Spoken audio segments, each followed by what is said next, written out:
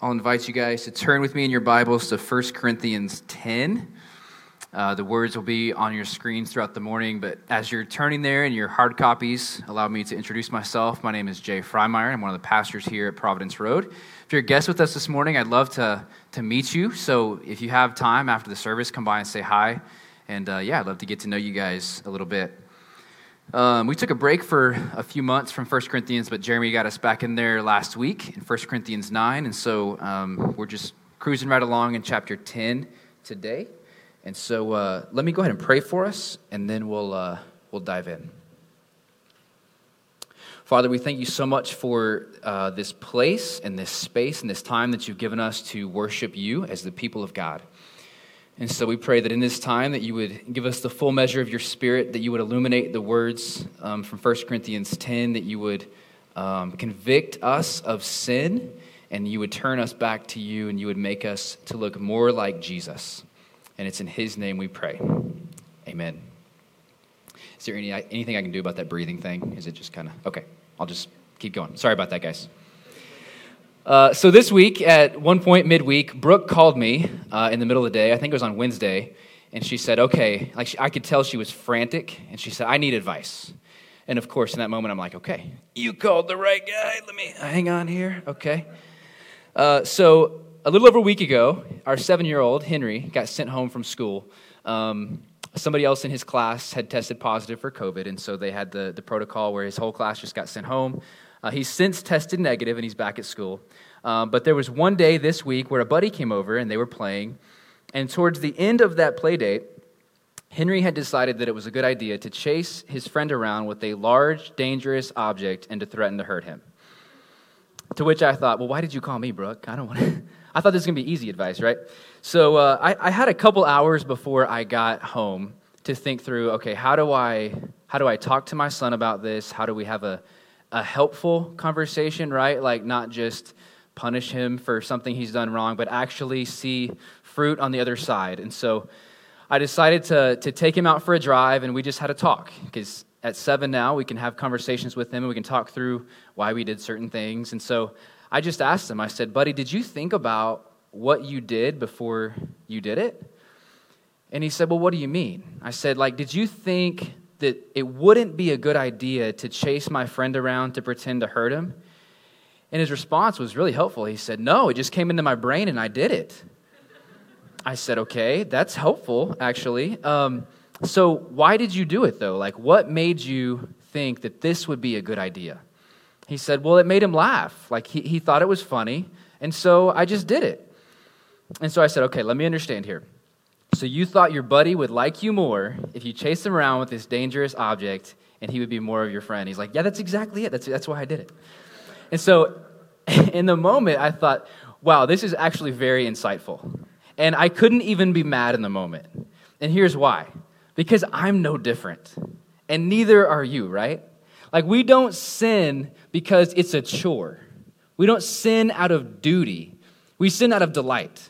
And even if it's just for a moment of this satisfaction that we feel, we sin out of enjoyment. It's in us. It is wired in us. It comes into our brains, as Henry said, or it comes into our hearts, and we just do it. Now, our underlying motivations might be different, but the desire for sin is similar for all of us. So this morning in chapter 10, Paul is warning the church in Corinth not to fall into idolatry. And as we consider what he's urging them to do, I'm hopeful that this morning we will see that it's not simply enough for us to rid ourselves of sin and idolatry, but that we also must be filled with a greater desire. We must have affections for something more that overcomes these lesser affections.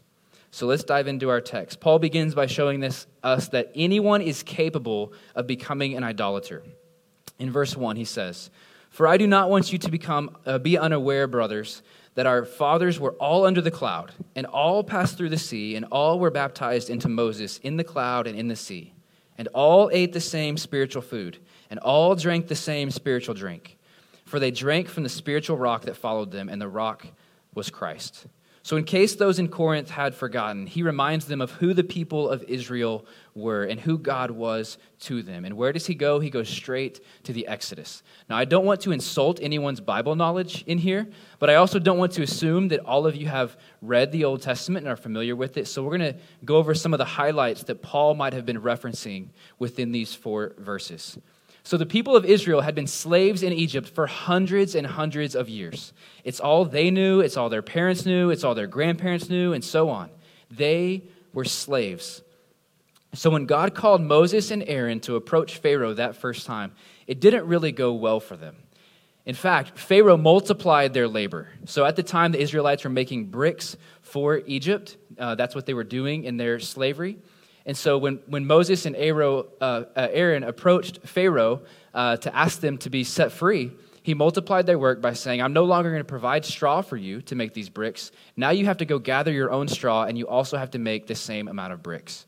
Now at the time, the people of Israel were going back and forth. They liked the idea of being free, and they thought, hey, this is a good idea. But when Moses and Aaron approached them and it didn't work out so well, they said, well, why did you do this? Why did you make our work harder? But God hardened Pharaoh's heart. He sent plague after plague after plague. And after that 10th one, Pharaoh decides, I'm going to set these people free. God led them by pillar of cloud and pillar by fire so they could travel either by day or by night. And he showed them exactly where they were to go. So as the people of Israel marched towards the Red Sea, Pharaoh realized how much labor had just left. And he decided, well, why did we just let this free labor go? So he decides in that moment to again pursue them and capture them and bring them back to Egypt to be slaves. So Exodus 14, verse 10 through 12, captures the mindset of Israel in that moment. When Pharaoh drew near, the people of Israel lifted up their eyes, and behold, the Egyptians were marching after them, and they feared greatly. And the people of Israel cried out to the Lord. But they said to Moses, is it because there are no graves in Egypt that you have taken us away to die in the wilderness? What have you done to us in bringing us out of Egypt? Is not this what we said to you in Egypt? Leave us alone that we may serve the Egyptians. For it would have been better for us to serve the Egyptians than to die in the wilderness. Now, just before that moment, they had to be feeling pretty good, right? They're hanging out in their camp. They're right before the Red Sea. They're probably envisioning like their life of freedom that they don't even know how to comprehend because they've only been slaves their whole life. So they're probably sitting there thinking of this, and then they look up and they see Pharaoh. Now, this was no small amount of people. Exodus 12:37 kind of puts us in the estimation of around 2 to 2.5 million people, the people of Israel, which is about the size of Houston, Texas, the 4th largest city in the U.S. So here they are, a people the size of Houston, being pursued by Pharaoh and his vast army. And because God took them on this route, there's no way of escape. They've got the Red Sea on one side and the Egyptian army on the other. They have nowhere to go. And Moses, in response, assures them, and he says this. Now hear this read slowly. This is verse 13. And Moses said to the people, fear not, stand firm and see the salvation of the Lord, which he will work for you today. For the Egyptians whom you see today, you shall never see again. The Lord will fight for you, and you have only to be silent. So in that moment, Moses lifts up his staff, and on either side, these 2 huge walls of water make this huge towering wall beside them, and the ground turns from mud to dry ground. They walk across 2 million of them. They walk across. The angel of the Lord moves behind them, so there's this thick cloud, so the Egyptians can't pursue them until they're all the way across. Then once they get across, the angel of the Lord lifts the cloud. The Egyptian army comes into the waters, thinking they're safe. But what does the Lord do? It says, he sends the army into a panic. He clogged their wheels of the chariots and closed the waters in over them. So the same water that delivered Israel brought destruction to Egypt. And Moses' words came true. The Lord will fight for you. You have only to be silent. So then after that, they need provisions, right? They need to eat and they need to drink. And so God provides for them. He provides water from a rock. He makes it rain food. Food is falling from the sky for them. This becomes the basis for Paul's argument. Don't miss this. God's deep love and commitment to his people is on full display at every step of the way. But then we get to verse 5 in 1 Corinthians 10, and we find out that this wasn't a perfect fairy tale ending. Nevertheless, with most of them, God was not pleased, for they were overthrown in the wilderness. So why? Why was God not pleased with them? So the next section here is bookended by almost the same verse 6 and 11. Verse 6 says, "Now these things took place as examples for us, that we might not desire evil as they did." And verse 11, "Now these things happened to them as an example, but they were written down for our instruction, on whom the end of the ages has come." So what took place as our example? At several places throughout the Old Testament, Paul pulls out some examples of how they were unfaithful, and we're going to look at those just very quickly. We'll walk through them. Verse 7, "Do not be idolaters as some of them were. As it is written, the people sat down to eat and drink and rose up to play." This is a direct quote from Exodus 32. If you guys remember, Moses goes up on Mount Sinai and he's receiving the 10 Commandments from God. And I don't know how long it had been, but the people began to say, "Hey, where's Moses? You know, it's kind of taken him a while. We don't know where he's at. Hey, Aaron, why don't you make us an image or construct us something that can go before us?" And Aaron, in his infinite wisdom, says, "Okay, let's do that." So they melt down their jewelry and their rings, and he forms this calf, and they begin to worship it. Blatant and short-sighted idolatry. Verse 8, "We must not indulge in sexual immorality as some of them did, and 23,000 fell in a single day." This is from Numbers 25. "The people began to whore with the daughters of Moab. These invited the people to the sacrifices of their gods, and the people ate and bowed down to their gods. So Israel yoked himself to Baal of Peor, and the anger of the Lord was kindled against Israel." Verse 9, "We must not put Christ to the test, as some of them did, and were destroyed by serpents." This is from Numbers 21, verse 5. "And the people spoke against God and against Moses. 'Why have you brought us up out of Egypt to die in the wilderness? For there's no food and no water, and we loathe this worthless food.' Then the Lord sent fiery serpents among the people, and they bit the people, so that many of Israel died."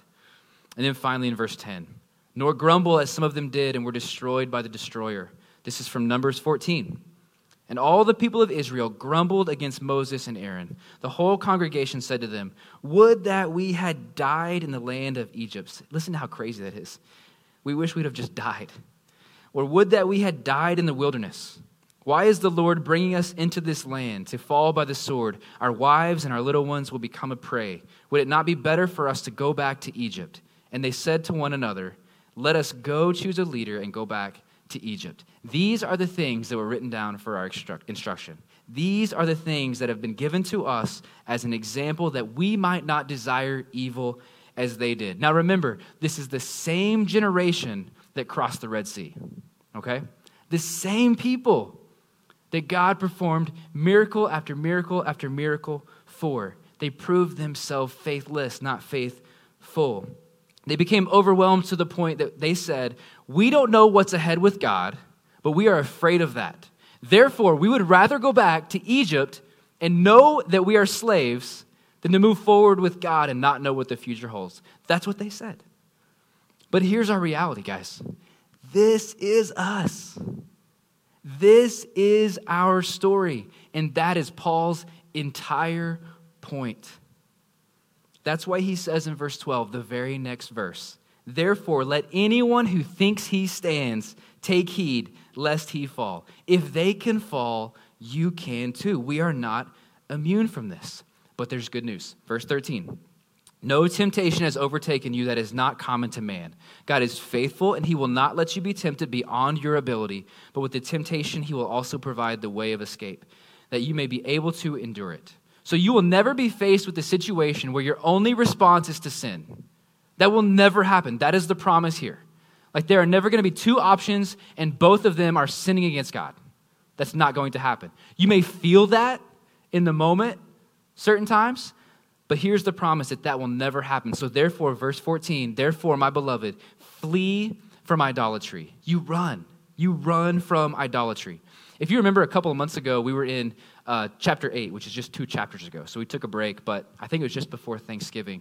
And the charge then was that these people would not eat meat sacrificed to idols because it harmed the consciences of their weaker brother or weaker sister. But here, Paul ratchets it up a notch, and he says in verse 20, "No, I imply that what pagans sacrifice, they offer to demons and not to God. I do not want you to be participants with demons. You cannot drink the cup of the Lord and the cup of demons. You cannot partake of the table of the Lord, receive communion, feast with the Lord, and also feast with demons. You cannot do it. What you're doing is actually fellowshipping, participating, associating with demons. So here's the progression for the people in Corinth, okay? They got saved. They received salvation in Jesus, okay? So they're no longer enslaved to sin. So then they see this food that's offered to idols. It means nothing to them anymore because they know these idols are fake. So therefore they decide, hey, I kind of want to eat this meat. Why would we waste this good steak? Like, I'm going to eat this now. That's great. But then they decide, hey, since we're already in this pagan temple and we're already around these people that are worshiping these gods, we're going to go ahead and do that as well. That was their progression. So I think we can sum up what Paul would say to them and what he would say to us this morning is past experiences of God's mercy and grace do not equal your present day faithfulness. I'm going to say that one more time. Past experiences of God's mercy and grace do not equal your present day faithfulness.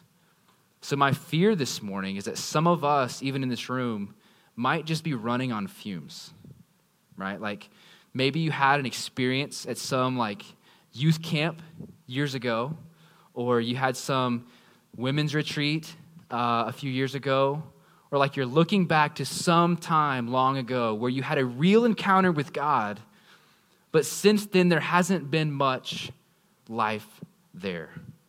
So how do we move forward? I want to begin with some simple questions.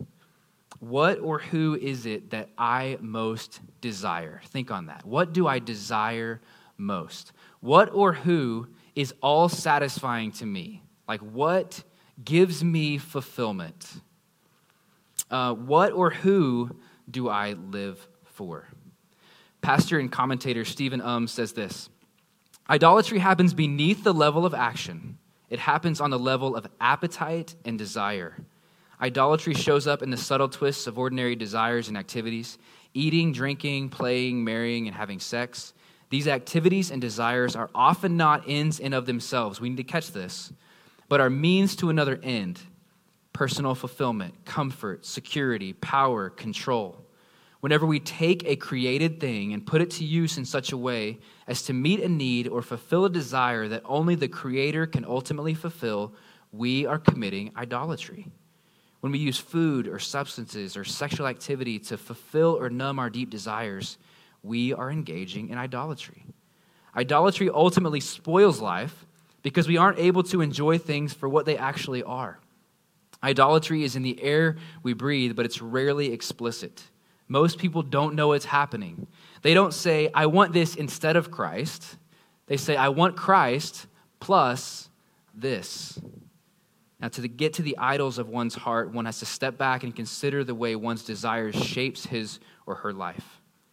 So he asks some other questions for us here.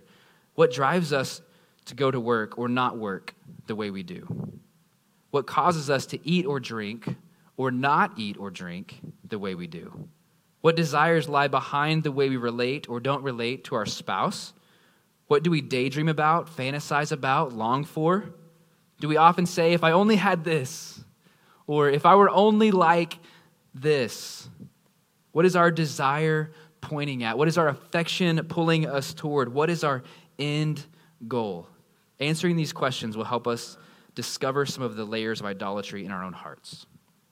So Thomas Chalmers was a professor and well-renowned orator in Scotland in the early to mid-1800s, and one of his more famous works is called The Expulsive Power of a New Affection. So since then, this message has been put into print, and it's been updated over and over, and I think it was a few months ago, a new copy came out, and the foreword of that book, I believe, is really helpful for us to consider this morning. And this is just an excerpt of a foreword from that work. If you had access to all the latest machinery in a sophisticated science lab, what would be the most effective way to get all the air out of a glass beaker? One ponders the possible ways to suck the air out and create a vacuum. And I know some of you are scientists or engineers in here. You're like, okay, I got this. Like, hold on, don't give me the answer yet, right? And then the answer is given. You fill it with water. That is the point of Chalmers' famous message. It is intended as an illumination of 1 John 2:15. Do not love the world or the things of the world. If anyone loves the world, the love of the Father is not in him. Chalmers poses for himself this question: how shall the human heart be freed from its love for the world? Or, to this illustration, how shall the air of the world love be removed from the soul beaker? This love is not a duty one performs. It is a delight one prefers. It is an affection before it is a commitment. He says there are two ways one might seek to remove this controlling affection from the heart. One is to show that the world is not worthy of our affection and will let us down in the end. Now, this argument corresponds to using a pump to suck out the air of the beaker.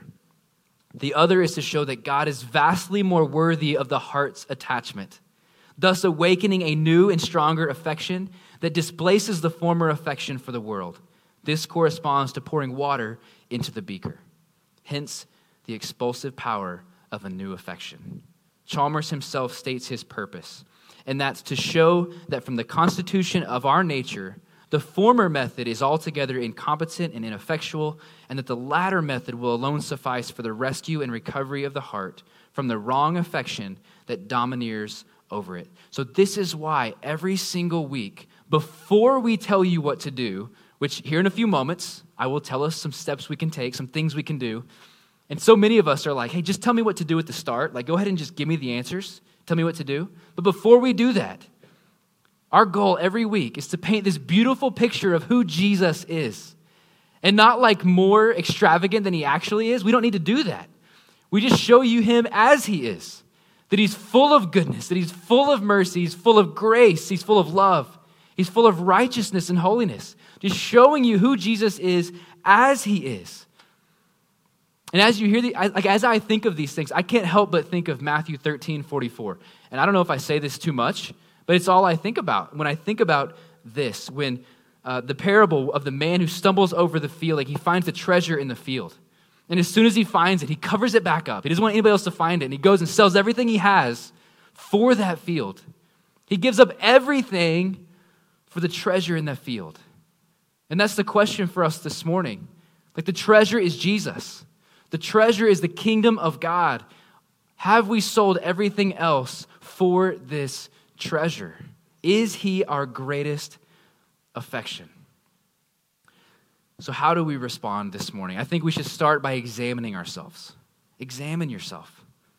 Ask the Spirit to reveal any sin or darkness or rebellion within you, especially that which you probably can't see. And don't be like defensive with the Spirit and say, well, I said that because of this, or you don't know how that person No, don't do that. Like I was reading Matthew 26 this week, and Jesus is having one final Passover with his disciples before he goes to the cross. And I had never noticed this before until this week. This in verse 22, or just before that, he says, one of you is about to betray me, right? And the response is what struck me. It said, and they all were very sorrowful. And they began one by one saying, is it I, Lord? Is it I? Now, what the text does not say is they appeared to be sorrowful. Or they pretended to ask this question knowing that it wasn't them that was going to betray Jesus, but they asked it anyways. It says, and they were very sorrowful, which what does that tell us? Like none of them thought that it was beyond them to betray their Lord. None of them thought that they couldn't do it. They all knew the sinfulness in their hearts and the depths of their depravity, and they said, is it me? Is it me? This morning, when you examine yourself, you let the Spirit look into your heart and you invite him in. Have that posture. Like, is it I? Like, am I capable of that? And the answer is yes, you are. Examine yourself. Number 2, run to Jesus. Again, we probably say this all the time, but we're going to keep reminding you, run to Jesus. Dane Ortland has recently written a book called Gentle and Lowly, and I think Jeremy referenced it a couple weeks ago. I'd highly recommend it to you guys. But in it, he explains how God deals differently with different people in their sin. He says this, what elicits tenderness from Jesus is not the severity of the sin, but whether or not the sinner comes to him. Whatever our offense, he deals gently with us. If we never come to him, we will experience a judgment so fierce, it will be like a double-edged sword coming out of his mouth at us. But if we do come to him, as fierce as his lion-like judgment would have been against us, so deep will be his lamb-like tenderness for us. We will be enveloped in one or the other, but to no one will Jesus be neutral. Indeed, given the depths of our sinfulness, the fact that Jesus has not yet cast us off proves that his deepest impulse and delight is patient gentleness. Our sinfulness runs so deep that a tepid measure of gentleness from Jesus would not be enough. But as deep as our sinfulness runs, ever deeper his gentleness. So whatever evil picture you have of Jesus, like hiding around a corner, waiting to trip you up from your sin, or like as you approach him, like he's pointing his finger at you, like he's accusing you, yeah, look what you did. Like whether that's your bent, like your nature, or like you grew up in a home that was just harsh, whatever that is, it's just false. It's just wrong. That is not how the pictures show us who Jesus is. A few weeks ago, I was meeting with a friend who was confessing some sin to me. He was just broken over his sin. And I couldn't help but the woman who was caught in adultery, who the crowd like throws before Jesus' feet, right? And they're ready to just stone her. They're ready to kill her for what she's done. And so Jesus says, hold on a minute. How about the first one among you that hasn't sinned, you get to throw the first stone. And he like starts drawing in the dirt. Like this is just this weird scene. Like we don't know what he's drawing. I mean, commentators like guess, but he's just like doodling. And then he looks up after a while and he says, woman, where are they? Like has no one stayed to condemn you? And she says, no one, Lord. And Jesus said, neither do I. Neither do I condemn you. Go and sin no more. Yes, he says go and sin no more. But what does he say first? I do not condemn you. You've been set free. Now go and sin no more. So no matter how deep you feel like you are in sin this morning, this is Jesus' response to you if you come to him with open arms receiving us. Next, discipline yourself for godliness. And this is where it can become work for us. Like we've got to work. In case you forgot from last week, the end of chapter 9, Paul says, I discipline my body and I keep it under control. A more hard or literal reading might say, I pummel my body and make it a slave. Now that sounds like torture, right, guys? Why does he do that? So that immediately after preaching, he doesn't become disqualified, is what Paul says. So Paul has one goal in mind. He's laser focused. Like he wants to see the kingdom of God extended throughout the whole world. Like he wants to see sinners come to salvation in Jesus. Therefore, everything else gets to go. Everything. He disciplines himself. He's self-controlled, and he doesn't lose sight of what's ahead. James K. Smith, in Desiring the Kingdom, says this, our heart's desires are shaped and molded by the habit-forming practices in which we participate daily. So first, we need a new and greater desire. Absolutely. We need a new and greater desire, which is Jesus. But we also need to be fanning into flame our desires for him. So creating and adhering to spiritual disciplines are for our good. Kind of like a diet that you might adopt, or like working out, exercise. It's hard. It's not fun all the time, but it's good for us. So find a Bible reading plan and stick with it. It doesn't matter. I don't care what Bible reading plan. What Bible reading plan is the best? The one that you're going to do, right? That's the best. Pray often and confess your sin regularly to God. Keep short accounts with God. Hey, rest. Rest. Take a break and remind yourself that you are not God. Hey, turn off your devices. Turn off your phones. An hour a day a week, and a week a year. Turn them off. Turn off your phone. Like, would some of you just feel naked if you didn't have your phone on you? Like, do you ever feel that way? I'm the only one? Okay, I'm the only one. Let's turn them off. Take a break. Don't be so attached to our devices.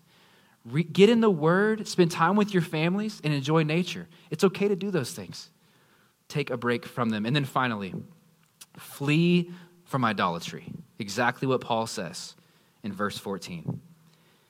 If you find yourself this week desiring some sin or an idol that's taken root in your heart, flee.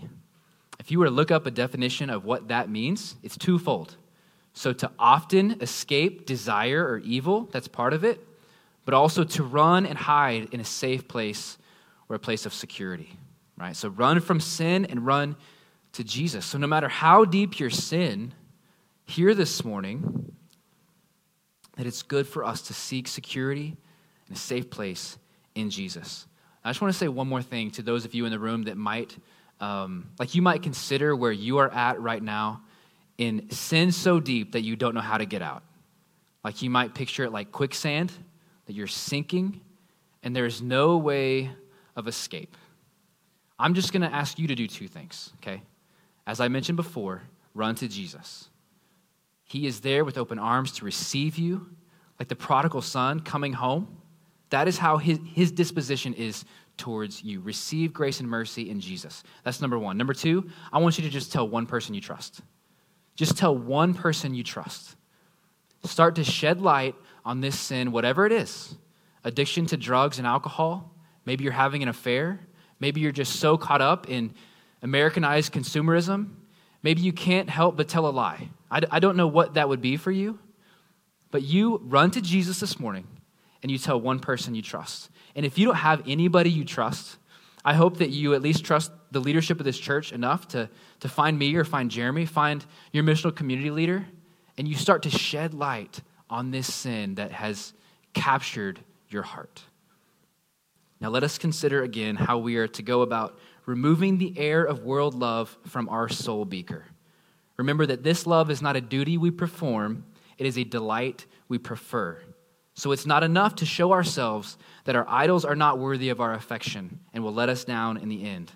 So may we keep putting before ourselves that God is infinitely more worthy of our heart's attachment and continually awaken within us a new and stronger affection that displaces our former affections for worldly idols. Let's pray. Father, we admit in this moment that we just need you. And there are times that our sin can feel so overpowering that we don't know how we can possibly move forward. And so I pray for my brothers and sisters in the room this morning, or those that are watching at home, that maybe that's them. And I just ask that this morning they would not hear the accusations from Satan. They would not hear the accusations of their own heart to believe that they're not good enough, that they would hear and receive the grace and mercy that we all receive in Jesus. We've all fallen short. We all need your grace and mercy. None of us are worthy. And yet you've performed miracle after miracle after miracle in our own lives, and we still disbelieve. So God, I pray that you help us to believe this morning. Help our unbelief. Help us to confess sin in a big way. I pray that you help us to find people we trust in our lives, that we can confess these things and find accountability and deep trust. And above all else, just help us to look more like you. God, we love you. We pray these things in Jesus' name. Amen.